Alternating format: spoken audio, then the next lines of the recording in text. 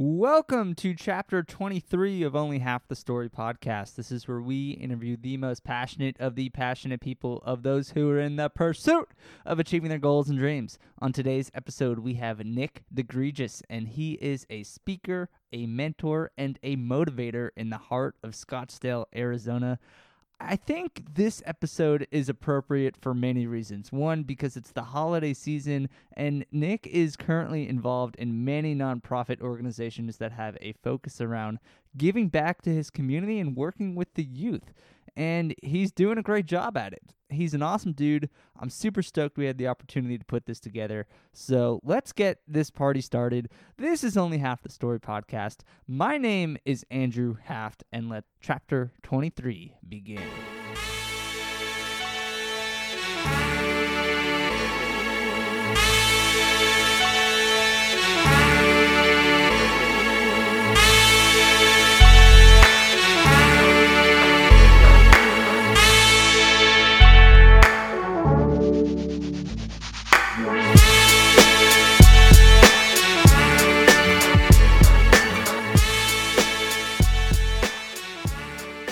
This is Only Half the Story podcast. We have quite the guest in the house, Nick DeGregis. Welcome to the show. What's going on, man? How are you? Thank you. Good, man. Thanks for having me. I appreciate it. Of course. What's going on? Happy Saturday. We're making gains. I see you making a smoothie right there. Protein must be in the equation. What's going on? A little fruit I do. I like to do a little peanut butter or a peanut butter substitute, a little protein powder, bananas, strawberries. Rocket. Nice. I love it. Well, we're going to touch on the premise of the podcast, because if listeners are joining us for the first time and they may not necessarily know what to expect, I just want to paint a picture and just kind of have an expectation for them of what they're going to be getting into. This is called Only Half the Story podcast, and we're interviewing passionate people of those who are in the pursuit of achieving their goals and dreams. And touching on that premise, Nick, we've had multiple conversations throughout this week, and I can just taste the passion coming from your voice, man. It's contagious. So why don't you give everybody just a high-level introduction of who you are, where you're from, and ultimately what you're passionate about these days, man? Thanks, man. I appreciate it. Yeah, my name is Nick DeGregis. I'm from Scottsdale, Arizona. Born and raised there. Ended up bounced around in a couple different spots in college. Lived in 5 places in 4 years. Great experience, 3 different colleges. Back here now, working, hanging, just kind of living life back in Scottsdale, where I was born and raised. So that's a little bit about me. Played a little baseball in college. Had a big passion for football as well in high school. Some injuries led away from that, but yeah, baseball player turned into just someone looking for a new identity and trying to make an impact, man. Dude, I love that. So you moved from four to 5 places within 4 places within the span of 5 years? Yeah, I did. So I lived in Texas, I lived in Arizona, I lived in California, I lived in New York, and I lived in Rhode Island. In college, obviously due to baseball, summer ball, a lot of the time it was just 2 to 3 months at a time, 3 months at a time. But great experience. Met a ton of different people from all over the country, been in a ton of different environments, climates, etc. But very blessed, unbelievable experience, definitely. Oh yeah, I'm sure, and I think I could relate a lot to that, just because I've bounced around from a few cities myself, and I think when you go from point A to point B, and you're the new kid on the block, there's like this new experience that you can walk into and kind of reinvent yourself. I'm curious, because when you're going from 4 different cities in the span of 5 years, like how did you walk into those experiences to make sure you're gonna have the biggest impact possible within your time frame there? Absolutely. I think that I just have a natural ability to relate to people, and I think the biggest thing for me going into it was keeping an open mind and not having a ton of expectation for what it was going to be. And so every place I went, again, there was a culture already that I was walking into with a team or something like that. So that played big role in helping me become more familiar with the spot that I was in or develop relationships on a quicker pace. So that was awesome. I wasn't really going in blind to any of these places. With that being said, I definitely developed some quick relationships, and I have friends that I still talk to from every single place. And just those relationships really don't go away, or haven't gone away, at least some of them. So I've been really fortunate for that. Like I said, unbelievable experience. Yeah, no, I could see that for sure. And and to touch on what you're got going on today, you're a speaker, you're a motivator, you're a mentor, you're part of a lot of nonprofits. You got a huge heart and you love giving back. Can we touch on how you got involved in all your current endeavors where I think the theme of being generous is probably top of mind? Yeah, absolutely. So yeah, right now, I guess, so I'm a part of a couple different organizations, I guess you want to call it. So I work with my best friends and my family, or my best friends who own two brothers that own and operate a couple different companies in the digital marketing space. And so I've been very fortunate to be a part of that and grow with people that I care very closely about. And on top of that, I have a passion, like you said, for giving back. So I started a baseball evaluation company on, um, you know, evaluating athletes and players in that realm, and not only showing them where they stand, but how to get better and where their talent level is capable of taking them. And so that's a huge passion for me, obviously. And then at the same time, I do a ton of mentoring, like you said, and the passion there is to help people that haven't been as fortunate as me growing up. I had mentors and I had people that had given so much to me, and with no strings attached, right? And so I want to use my experience, and I know what it's like to be given things and shown the ropes in a sense, if you want to call it. And I think that's really just touched me, and I want to help people feel that love given back to them. And so any way that I can do that, that's kind of what my purpose is here. Yeah, I love that. And do you have an experience of a mentor who made a huge impact on you growing up? Like, who was that person, and how did they make an impact in your life? Man, I have a ton of them, to be honest with you. From mentors that are a lot older than me, a lot of friends' dads, or coaches as well, that I still keep in touch with every single day. I got coaches from when I was 5 that helped me a ton. I actually saw him the other day, a guy by the name of Max Slovis. Some of my best friends' dads, my dad, my best friend Jordy, his dad Brian had a huge impact, coached me football, Was there baseball, something etc. specific that they taught you? Just, I mean, principles. I guess how to prepare, how to wear, your name on the back of your jersey and represent not only your team but also yourself and your family, and just to be a professional at such a young age. I think I was in a culture that the bar was set very high to be successful, and especially in sports. And so I think that was one of the best things that I was taught, or the most valuable things that I was taught at such young ages. You're not only representing, your team, but you're representing yourself and you're representing your family. Mm-hmm. And so I think that was something that all of us learned at a very young age. Yeah, no, it seems as if you were surrounded by, the saying, like, you're the average of the 5 most people you surround yourself.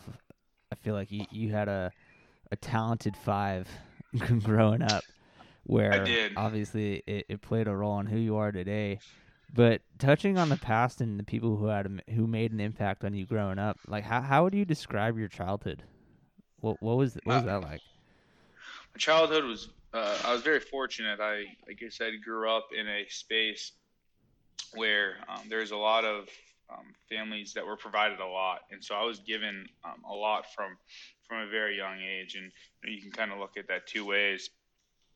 But I think that I know, like I said before, what it is like to be given something out of love and with no strings attached, and to take that and really feel that compassion given back. families, that my two best friends, Colby Targan and Jordy Hine, I mean, those kids are two of my best friends still to this day. And that was from 5 or 6 years old. And the amount of things that those families had done for me and provided for me is you can't even pay it back.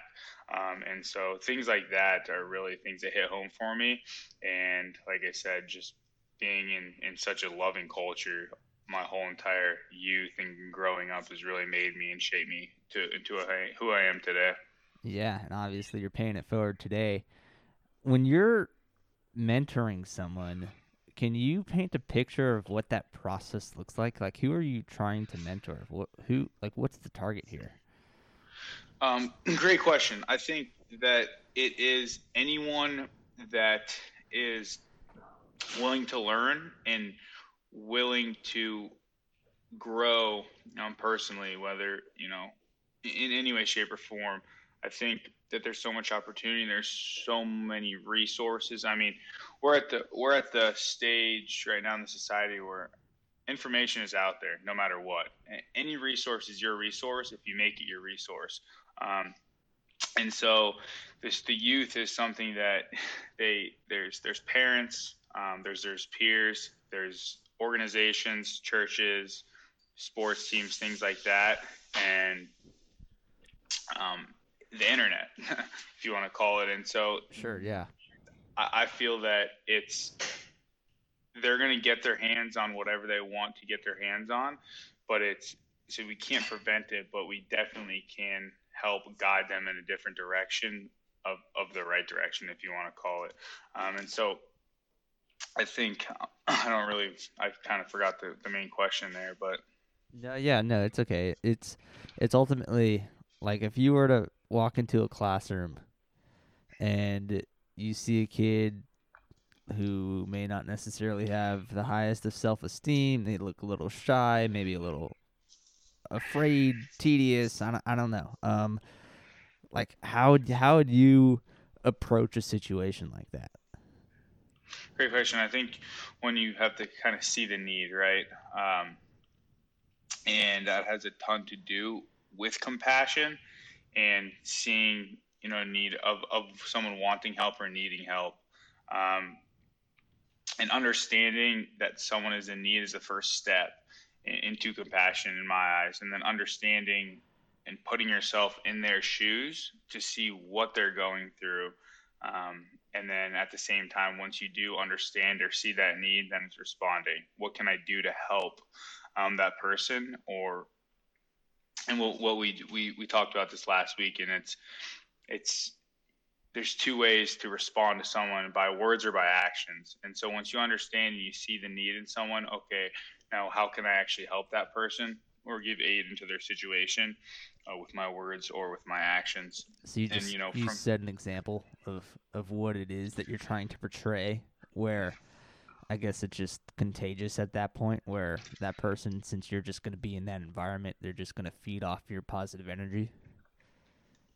Great point. And the way I look at it is, if you make an impact on one person or you help and they feel that, and there's just so much willing to go to another person, and then that person's going to the positive spreading to another person. I mean, it's contagious, and I wouldn't have it instilled in me if people didn't give that to me from a very young age, right? And I just seen how much that can do for someone. And so understanding, putting yourself in their shoes, and then obviously responding and trying to help them any way that you can, to feel for them. That's really what it's all about. Compassion. It's huge. I love that for sure. I think it's something a lot of people can relate to and learn from, especially. This is like a general question, because in this day and age, I've been so far removed from academia. I mean, not necessarily college, but like youth academia, elementary, middle school. Like I'm so far removed from that world. Like, how are kids taking this? I mean, I feel every time I see a kid walking through the parking lot, they got their iPad glued to their face. I feel like them and their their social environments are so limited because they're just stuck to technology. Like, how are you breaking through those barriers? Yeah, it's a great question. And it's something, a lot. You can talk about this for a long time. I think a lot of it has to do with parenting and the boundaries that the parents set for the kids. And I was just talking to someone earlier today that ran that charity event, and she said, we're trying to get kids away from video games and things of that sort. Yeah, absolutely. But like I said, it's to the point where, is it preventable? I'm not sure. And so at that point, it's okay. Well, how can we use that technology or this digital age that we're in for the good? I mean, you can get your hands on anything, right? So I don't know if it's preventing that from happening, but making sure that what their eyes are seeing are positive resources instead of negative. That's true. That's true. And that's probably a task easier said than done, because I mean, I remember when I first discovered how to use a computer, like I was on that thing all day long. AIM, do you remember AIM? AIM, love it. AIM? Love it. Sports Dude 23. My name, Sports Dude 23. I was ASH, my initials XXX 394. Oh yeah. I love it. I love it, man. I remember I had like the little icon. The little dude popped up and it was like, shoot, I'm stuck. Yep. And I'm like, oh man. Yep. Those are the days, man. I couldn't get off that. I'd go home from school, and instead of talking to who I was talking to in person, I would be text messaging them through a computer. Oh yeah. And AIM, LimeWire. Yep. Yeah. Well, here we are. We're on FaceTime, for those who may not know. I mean, we're hypocrites to an extent, but we're using it to the best of our ability to record this podcast. So different context. So as long as people have that message growing up on how they can leverage the resources at their fingertips for the better and not as a distraction. And I mean, I'm guilty as this too. I'm sure you are as well. I think that's a good point. And on top of that, in communication, I think is going to be continue to play a monumental role in the digital age and how we communicate through other forms of communication, whether it's text messages. Emojis are playing a huge role, I think, to effectively communicate in those spaces. So if this continues to go this way, okay, how can we make communication better? If you're not seeing emotion face to face, you're not looking someone in the eyes, how can we still communicate on an effective level? And so how can we get that down to the youth to where they still can have real developed relationships with people outside of seeing people face to face? And so I think that's where the world or the society is going. And so hopefully we can help aid in that. Yeah. What would be real? I think this is like kind of like a worse piece to the puzzle, but VR. So obviously we're talking through a screen right now, but sooner or later I feel like people can start putting on these goggles and literally be with that person face to face and just have that conversation where it feels so real, but then they're so far away, and then they take off their goggles and their true reality is relatively isolated. Yeah, that's almost scary for me to think about, but I do have those thoughts too.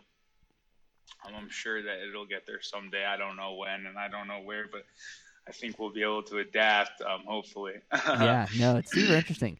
But let's segue into, I think what we can talk about ultimately is just how to convey this message of mentorship, and that comes with being a good speaker and being able to convey a message in a strong, personable manner with I think like a valid way to communicate. And obviously I think you have a natural ability for that. This is kind of a complicated question because I don't know if there's a true answer, but when you go up into a classroom and you're about to speak your message to a group of students, what is the self-talk going into that environment? How do you prepare for it, and how do you execute to the best of your ability? Great question. I'm actually just got done writing a little bit of some notes, finishing up some of my notes on preparation. So I think preparation is huge. I think that it's something that is key to in achieving anything, or just really in success. I mean, preparation. I just looked up a couple quotes today on success or preparation, and failing to prepare is preparing to fail. Who said that? I'm not sure. I just found it right here. I know it's good No, stuff. it's the Yeah, truth. I got another one for you. Proper preparation prevents poor performance. Yeah, And dig that. yeah, and then this is probably my favorite one. Prepare like you have never won. Perform like you have never lost.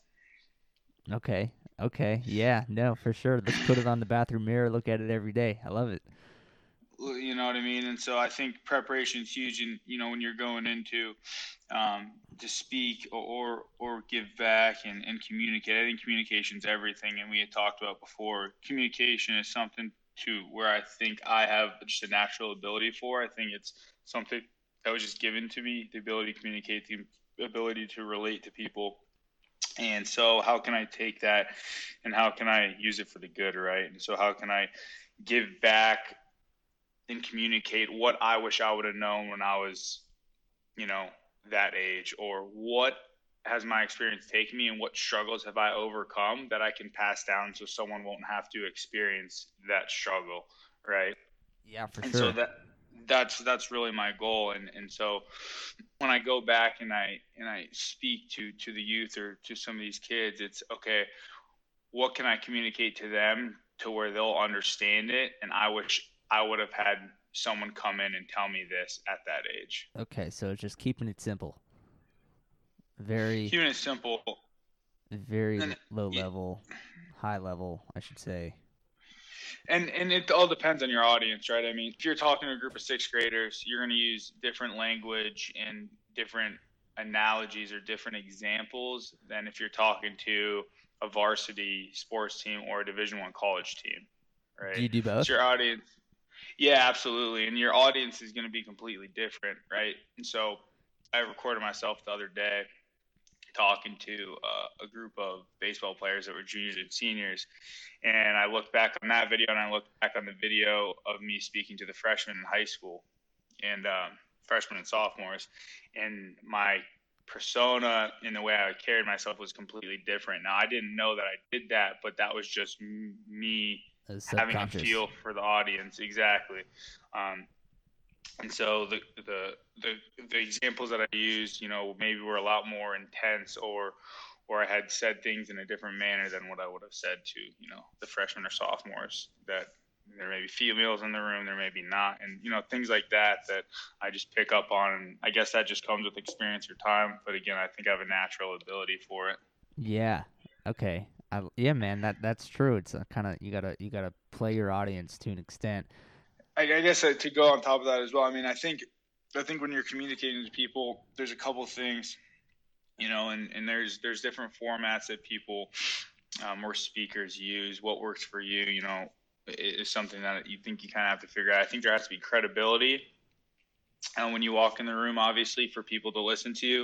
And I think that there has to be an attention grabber, um, and you have to keep it light, at least at the beginning, to see that people are going to be willing to listen and relate. And so at the same time, I mean, you got to be real with them. People can tell if you're not. You have to show emotions. You have to be vulnerable in those stories that you tell or those examples that you use, because people can see through that. It doesn't matter if you're a sixth grader, if you're, a 65-year-old. I think people have a natural ability for seeing through the BS. And so if you're not real when you're communicating to any audience, it'll show. So I'm gonna write that down. That's a good note. That's something I'm gonna take to the bank for sure. Yeah, man. No, I feel like sometimes I walk into a meeting and I got my own personal agenda that I want to get across, and I come across as scripted, and that genuality is what makes the difference between relating to somebody and, like you said, seeing through the BS. seeing through the BS, and there's different ways. Attention grabbers are huge from the beginning. You can ask a thought-provoking question. You can tell a crazy example of something to really get their attention, or you can just drop a powerful quote and tell them how it related to your life. And so when you do those things at the beginning, it's like, oh, okay, and build the credibility. You could share your story a little bit as well. And so just things of that sort. Again, your audience is depending, but I think all those can really help gather the attention in the room right away. Yeah, man. I love that. Where are you seeing yourself take this speaking career that you got going on? I think it's super interesting, but what do you want to do with it? Obviously, you're good at it. Yeah, great question. There's a lot of things I want to do, and there's a lot of things I want to accomplish. I think I want to help make an impact on people that can make an impact. So I want to help leaders become better leaders. I want to speak into organizations, sports teams, things like that, and I want to help fill the gap from the people at the top to the leaders. So, for example, the coaches to the leaders. I think one of the biggest things that are preventing a team from being good to great or great to unstoppable is the communication from the coaches to the leaders. And so if there's a gap there, that's huge. And so how can I help fill that gap? Everything starts from the top. So I think I've been on teams that are great. I've been on teams that are really bad. And so what I've most common, the common theme of that is, okay, it starts from the top. Are the coaches communicating to the leaders to communicate to the players? Not every player or not every worker is going to have a relationship with the boss or the head coach, right? So the leaders are essential and crucial into communicating with both of those. And so that helps the communication fill throughout. So I think that is something that I really want to step in and make an impact for. And at the same time, helping those leaders become better leaders are going to help the people they're touching become better leaders, which is going to make a better society and a better world overall. Yeah. That's stuff I don't even think about. I mean, the whole leadership pyramid, there has to be some kind of disconnect within the middle parts of it, where is the top message being conveyed to the bottom to execute? How is that happening? Where are the gaps? How can we fill them? There's definitely a need for it. I mean, it happens every day, probably. Every single day. And I mean, you played soccer, and so think about those teams you've been on. What made those teams that were great, and what made the teams that are bad? I mean, talent aside, leadership is going to be huge in there. And then at the same time, in those leaders, what are the qualities that you saw in those leaders that help make that team so good? That's a good point. Yeah. And I mean, I played soccer as a kid, so it was mostly just the friend's parents as the coach. Okay. Yeah. So I mean, like, were they leaders? No, they were just, Well, think about inside your business. You work in a pretty high level company and in a pretty strong industry with some pretty good leaders. I'm assuming. Yeah. So where is that communication? How does that in the different teams, maybe inside of your office or your organization? I think that's it. It goes off the bat of just having an extreme accountability factor for your performance, because there isn't a leader saying, "Hey, these are today's duties. Go make it happen." Everybody has a job to do. Everyone has to make sure that their job is done correctly, and I think that is the message conveyed from our leadership, is that you're just as much of a leader as I am. So it's not just top-down approach. It's, a full 360, bottom-up, sideways, whatever you want to call it. Everybody has a job to do. Everybody's accountable for that performance, and we're going to make it happen. And if it's not done correct, I'm the one feeling the consequence, not necessarily my leader, because I'm going to hold myself accountable towards it. You absolutely nailed it, man. I think that right there, what you just described, accountability, it's a principle called extreme ownership. And I read a book Jocko Willink. Yep. Boom, you nailed it. And yeah. that book changed my life. And those principles in there, I mean, they do, they have a consulting business. I think they've done over like 25,000 businesses across the world. But that principle and that concept of extreme ownership changes everything.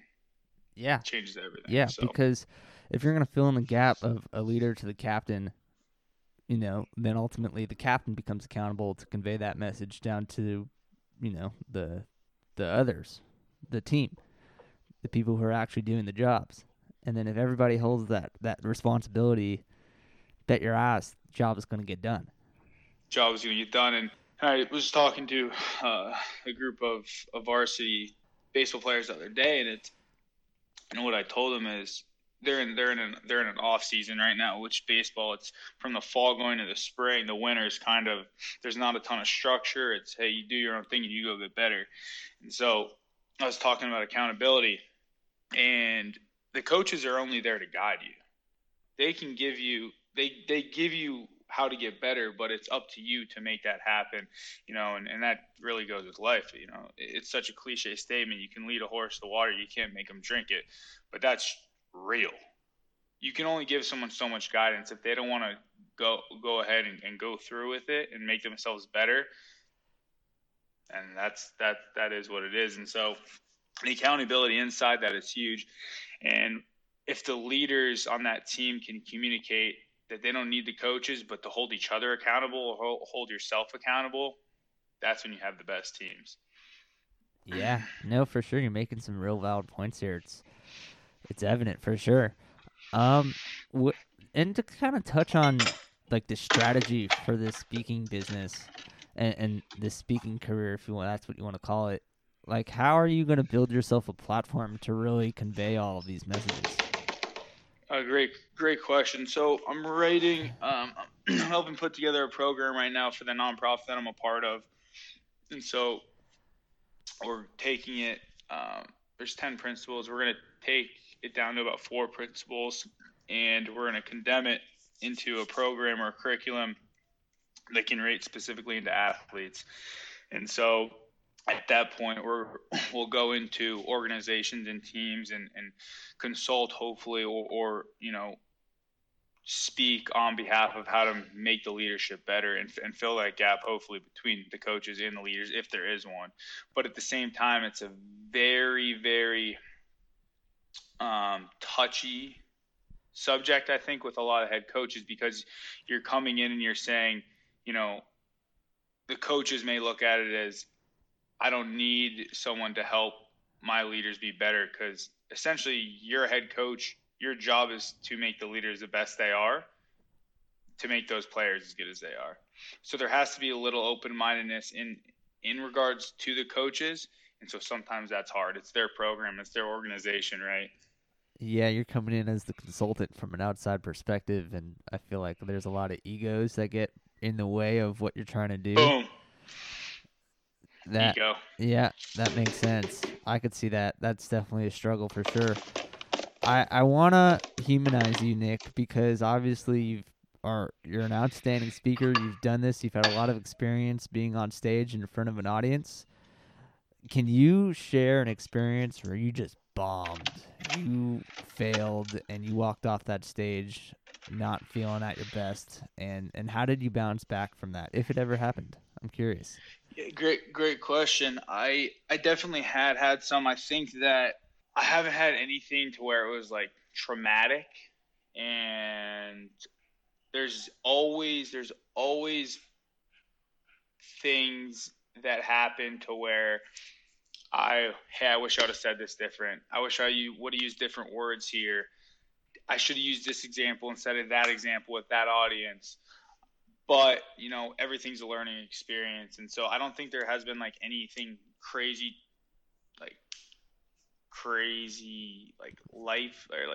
life changing that is, or speaker changing, if you want to call it, that's happened to me. But let me think about that quick. Yeah, nothing traumatic, but let me think about that quick. And I can always get back to you. All good. Yeah, man. I mean, it happens to everybody. Everybody goes into a meeting and they fuck up somehow or some way. Always. And I think, again, getting back to this, and I don't mean to beat a dead horse, but preparation is everything when it comes to that. I found what worked for me in preparing a speech when I was in college, or probably even before that when I was in high school. And when I was in college, I was communication. So I did a lot of presentations, a lot of speeches, and I found exactly what worked for me. And so, like, for example, when I'm, when I'm hanging out with someone or helping coach someone in a presentation or a speech for that matter, there's a couple things. And I say, you got to find what works for you. I know it works for me because I've done it enough now. But here, it's in my notes somewhere. Here, I can't find it, but anyway, yeah. I mean, preparation is everything. I know that when I have an outline, and I know that when I practice my examples or what I'm going to say or what I'm going to use, it's going to change. So I know if I have my presentation set out 24 hours before, the next 24 hours before I actually present, I know I'm changing things in my head. I'm running through it in my head. I know what it's going to sound like. I know who it's going to go to, and that just helps me prepare. So I Yeah. think preparation behind it is huge. I've have gotten caught in not preparing enough and forgetting things when I'm up there, and so then you're going off the top, maybe losing your order, and that is very, very alarming to me because that just means I didn't prepare. I think one of the biggest things is going in chronological order when you are giving a presentation, and it's easier for people to follow. And if I get away from that, which it happens all the time, that's where I get in trouble. Definitely, for sure. Bringing it back to square one. Just preparation is key. Fail to prepare to fail. There you go, baby.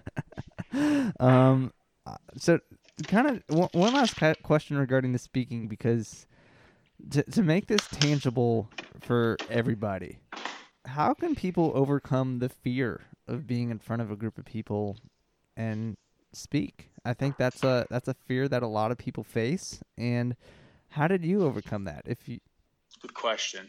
Like I really just have kind of had a natural ability to speak to people.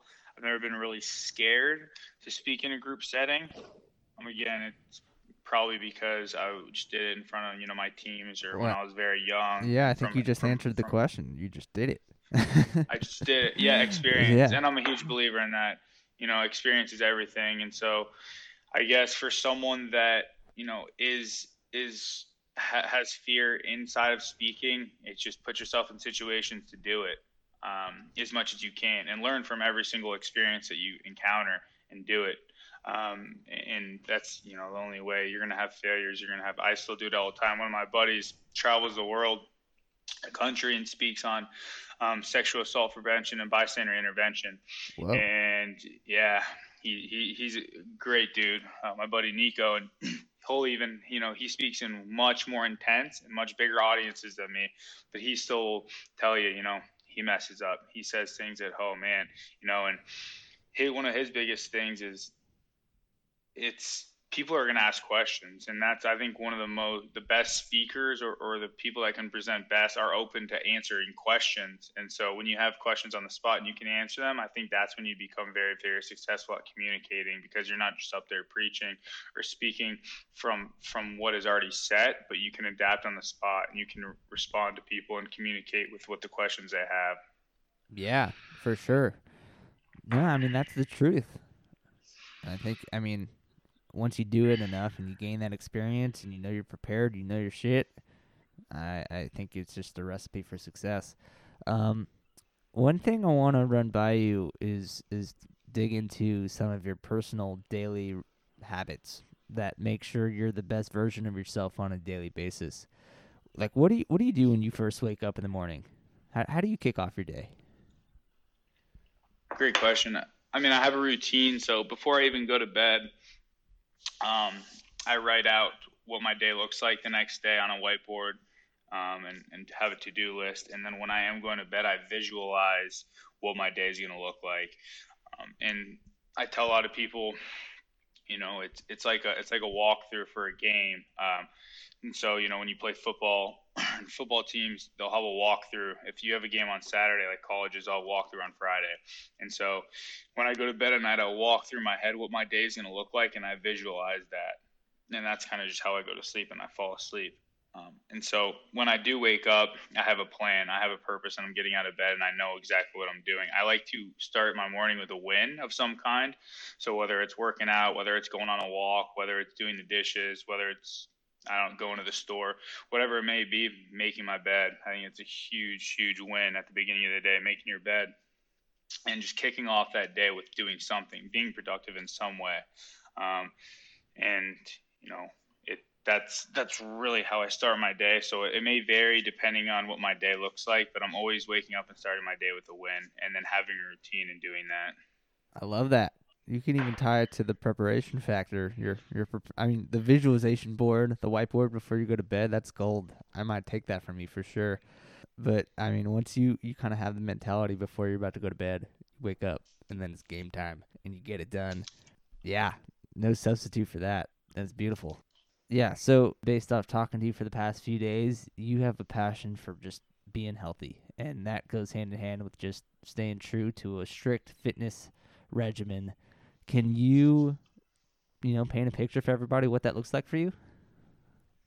Yeah, so I've kind of adapted a health and wellness or fitness and nutrition lifestyle from my brother who's a nutritionist and a health coach, and he has kind of shown me the ways. Even though he is younger than me, he knows way more than I would ever know. And I thought that I knew about nutrition and knew about fitness and training and playing sports my entire life, having unbelievable coaching and guidance even in high school, playing at such a top program in the state or in the country, and going and playing in different colleges. And really what I found was I didn't know anything. I didn't know jack, especially about nutrition. And so as I started paying attention to the way that foods or different trainings made me feel and made me look, that's when I really started changing my perspective on it.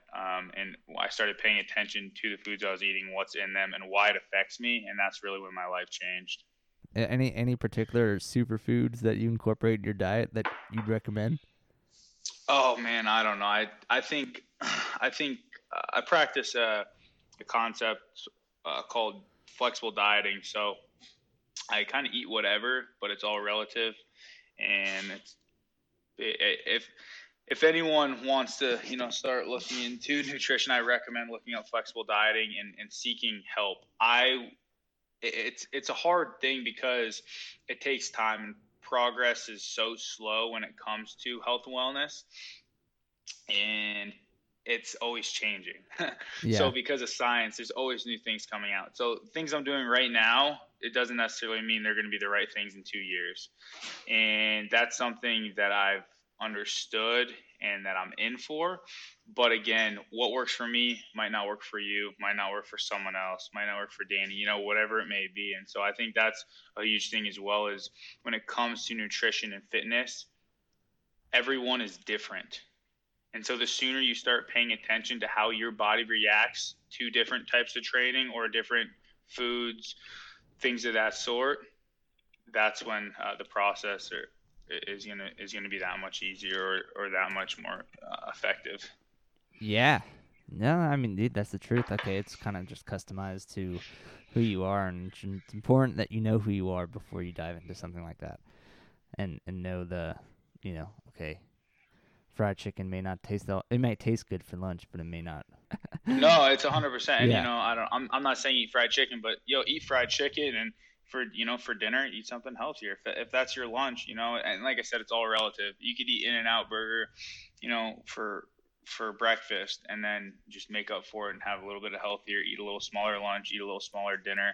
It's all relative. I mean, that's the thing. That's why I love flexible. It's flexible dieting. I only know and utilize that because I started paying attention to what's in my foods and tracking my calories and things of that sort. And it didn't just come overnight, but I was persistent with it and consistent doing it every day for an extended amount of time. So now it's a lifestyle. I don't have to pay attention to the foods I eat because I understand what's in them and I know how it affects me. Yeah. No, for sure. That makes sense. Let's dive into some rapid fire questions as we Cool. conclude the episode. So, rapid fire question.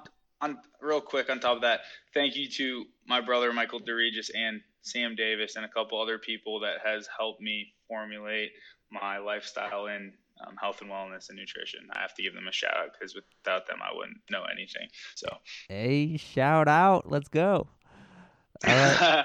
Perfect. Yeah, man. Shout out to the squad. Shout out to the homies. Shout out to the people who made it all happen. Rapid fire question number 1. If you were to have a superpower, any superpower, what superpower would it be? Whoa.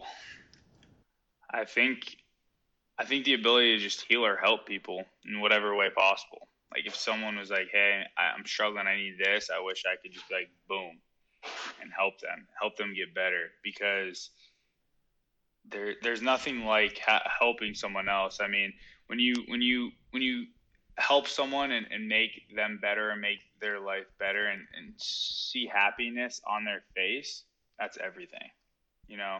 And I only know what that feels like because I have received that. I've received something like that, and so that's really what I want. That's what I would want, is just boom, the ability to just help right away, immediate, boom.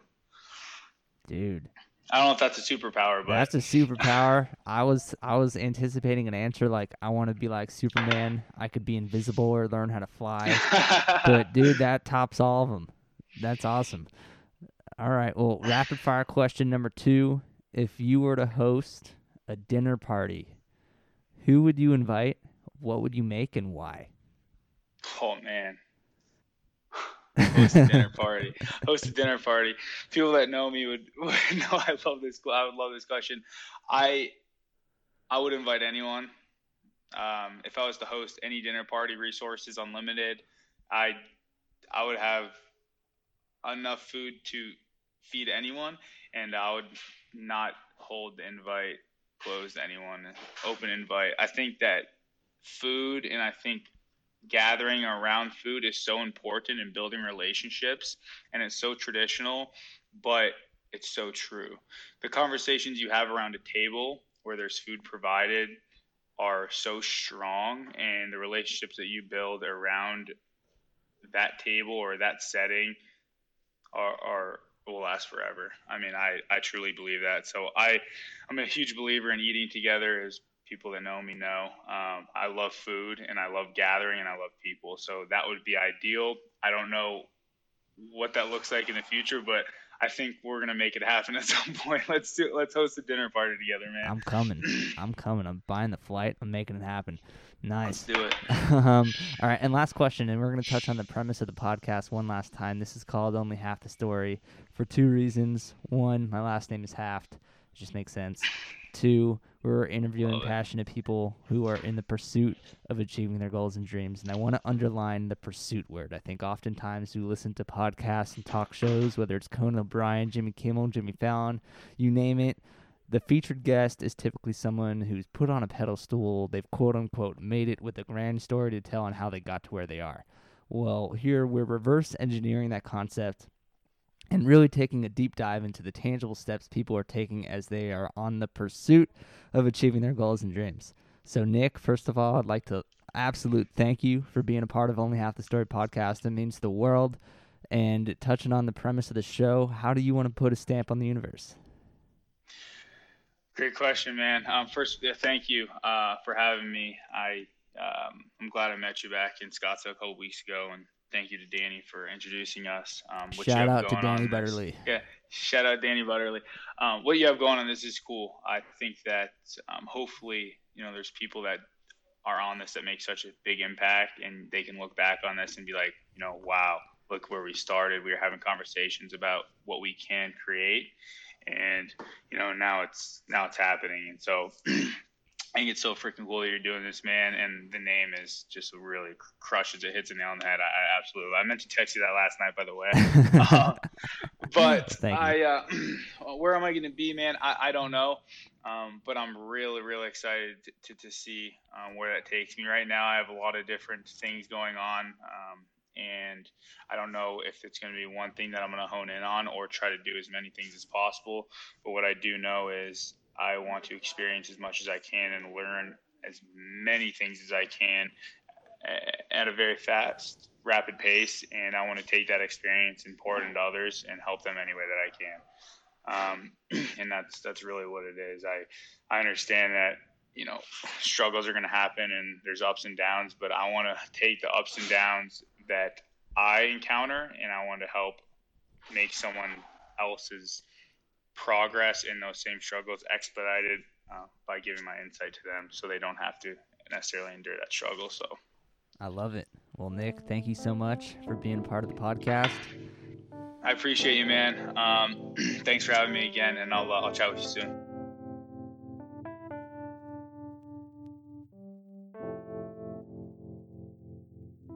And there you have it, chapter 23, Put It in the Bank with the one and only Nick DeGregis. If you were feeling this episode and you're digging the podcast, please, please, please like, subscribe, share this with the universe. My name is Andrew Haft. This is Only Half the Story Podcast, and we will see you next time.